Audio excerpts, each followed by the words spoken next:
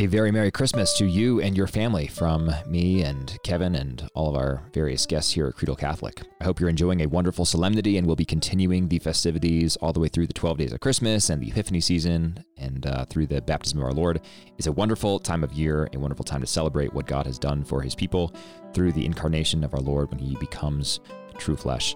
So I want to encourage you along those lines through this thing that I'm about to read. This is a homily of His Holiness Benedict XVI, as you probably know if you're a listener, a hero of mine.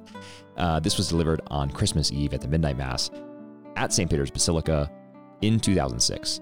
I'll be back on Creedal Catholic with some more content in a few days. I have some cool stuff planned I hope you'll enjoy, but for now, I want to leave you with this short meditation, courtesy of His Holiness Benedict XVI. Dear brothers and sisters, we have just heard in the Gospel the message given by the angels to the shepherds during that holy night, a message which the Church now proclaims to us.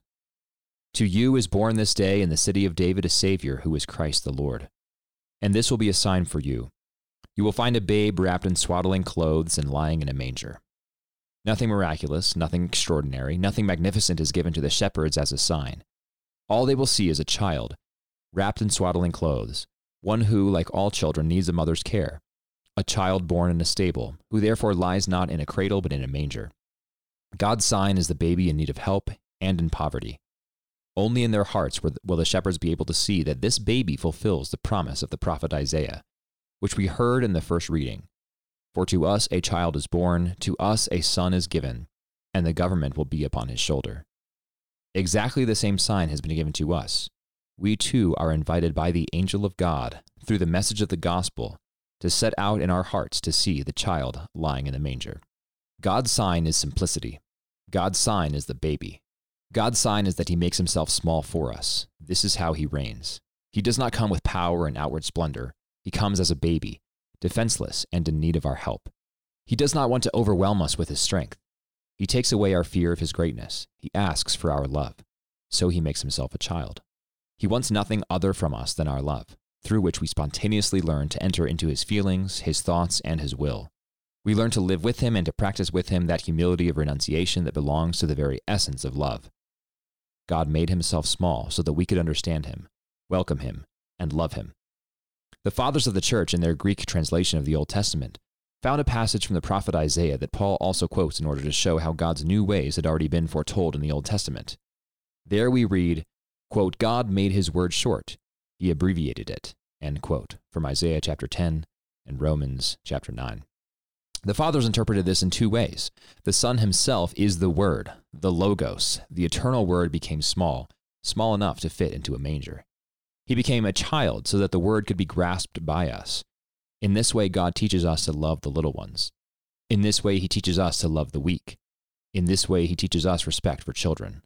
The child of Bethlehem directs our gaze towards all children who suffer and are abused in the world, the born and the unborn, towards children who are placed as soldiers in a violent world, towards children who have to beg, towards children who suffer deprivation and hunger, towards children who are unloved. In all of these, it is the child of Bethlehem who is crying out to us. It is the God who has become small who appeals to us. Let us pray this night that the brightness of God's love may enfold all these children. Let us ask God to help us do our part, so that the dignity of children may be respected. May they all experience the light of love, which mankind needs so much more than the material necessities of life. And so we come to the second meaning that the Fathers saw in the phrase, God made his word short. The word which God speaks to us in sacred scripture had become long in the course of the centuries. It became long and complex, not just for the simple and unlettered, but even more so for those versed in sacred scripture, for the experts who evidently became entangled in details and in particular problems, almost to the extent of losing an overall perspective. Jesus abbreviated the word. He showed us once more its deeper simplicity and unity. Everything taught by the law and the prophets is summed up, he says, in the command, You shall love the Lord your God with all your heart, and with all your soul, and with all your mind. You shall love your neighbor as yourself. This is everything. The whole faith is contained in this one act of love which embraces God and humanity. Yet now further questions arise. How are we to love God with all our mind when our intellect can barely reach him? How are we to love him with all our heart and soul when our heart can only catch a glimpse of him from afar, when there are so many contradictions in the world that would hide his face from us? This is where the two ways in which God has abbreviated his word come together. He is no longer distant. He is no longer unknown. He is no longer beyond the reach of our heart. He has become a child for us, and in so doing, he has dispelled all doubt. He has become our neighbor, restoring in this way the image of man, whom we often find so hard to love. For us, God has become a gift. He has given himself. He has entered time for us. He who is the eternal one, above time, he has assumed our time and raised it to himself on high. Christmas has become the feast of gifts in imitation of God who has given himself to us. Let us allow our heart, our soul, and our mind to be touched by this fact. Among the many gifts that we buy and receive, let us not forget the true gift, to give each other something of ourselves, to give each other something of our time, to open our time to God. In this way, anxiety disappears, joy is born, and the feast is created. During the festive meals of these days, let us remember the Lord's words. When you give a dinner or a banquet, do not invite those who will invite you in return, but invite those whom no one invites and who are not able to invite you. This also means, when you give gifts for Christmas, do not give only to those who will give to you in return, but give to those who receive from no one and who cannot give you anything back. This is what God has done. He invites us to his wedding feast, something which we cannot reciprocate, but can only receive with joy. Let us imitate him. Let us love God, and starting from him, let us also love man, so that starting from man, we can then rediscover God in a new way. And so finally, we find yet a third meaning in the saying that the word became brief and small. The shepherds were told that they would find the child in a manger for the animals, who were the rightful occupants of the stable. Reading Isaiah chapter 1, verse 3, the fathers concluded that beside the manger of Bethlehem there stood an ox and an ass. At the same time, they interpreted the text as symbolizing the Jews and the pagans, and thus all humanity, who each in their own way have need of a Savior, the God who became a child.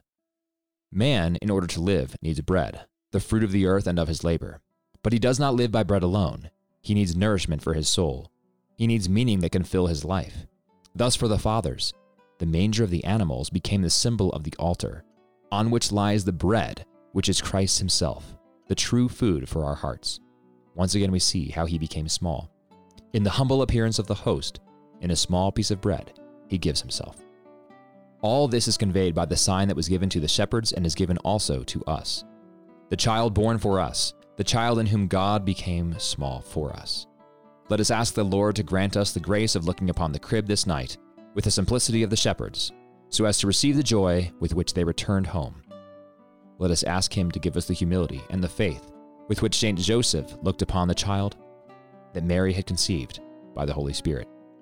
Let us ask the Lord to let us look upon him with that same love with which Mary saw him.